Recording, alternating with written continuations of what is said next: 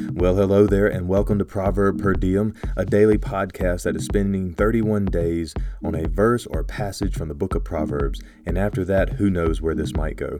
But for now, you and I are here, and I am both humbled and blessed that you would take time out of your busy day to spend here with me.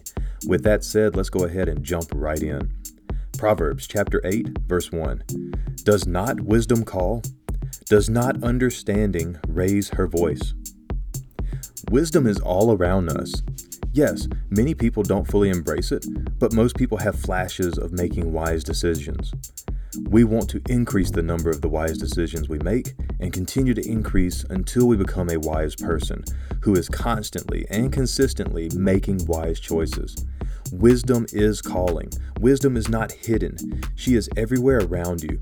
She is in your parents and the good instruction they give you. She is in your friends when they choose to follow Jesus. She's also in your friends when they make bad choices, because you get the opportunity to see their error and the consequences of those errors without experiencing them for yourself. What better way to learn wisdom than that?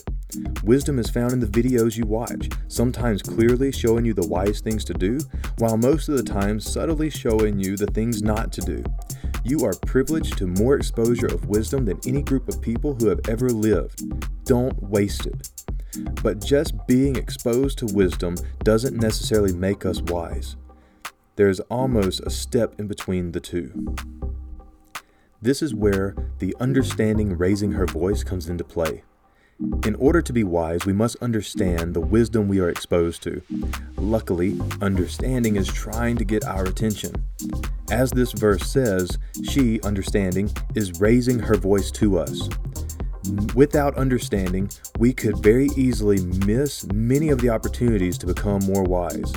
We might mistake the success, the women, or the money of a drug dealer and being the wise choice for gaining a wife, wealth, or power, while missing the negative and harsh consequences that come with that decision.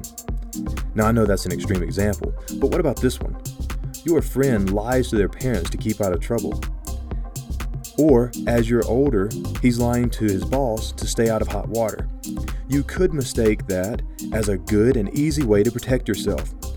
But the wisdom to see that those lies are making your friend into a liar and a coward is missing because you lack the understanding. For the most part, we all see the same wisdom, but the understanding of what we are seeing is the difference between the two. So what's the takeaway? 1. Wisdom is not hiding from you. It's all around if you're looking for it. 2. Understanding is trying to get your attention. The understanding of what you see is vital to developing wisdom and becoming a wise person. 3. Take advantage and work to properly understand the wisdom offered you. This will set you apart, but it will require patience and hard work on your part. Now, as always, I pray that as you listen to this monologue to my sons, that God took something that I said and spoke to you today, and that He would protect me from saying anything foolish and protect you from being led in the wrong direction. As we go our separate ways, please remember this. Your circumstances are 100% in God's hands, and whether those circumstances are good or bad, all that is required of you is to trust Him. Have a great day.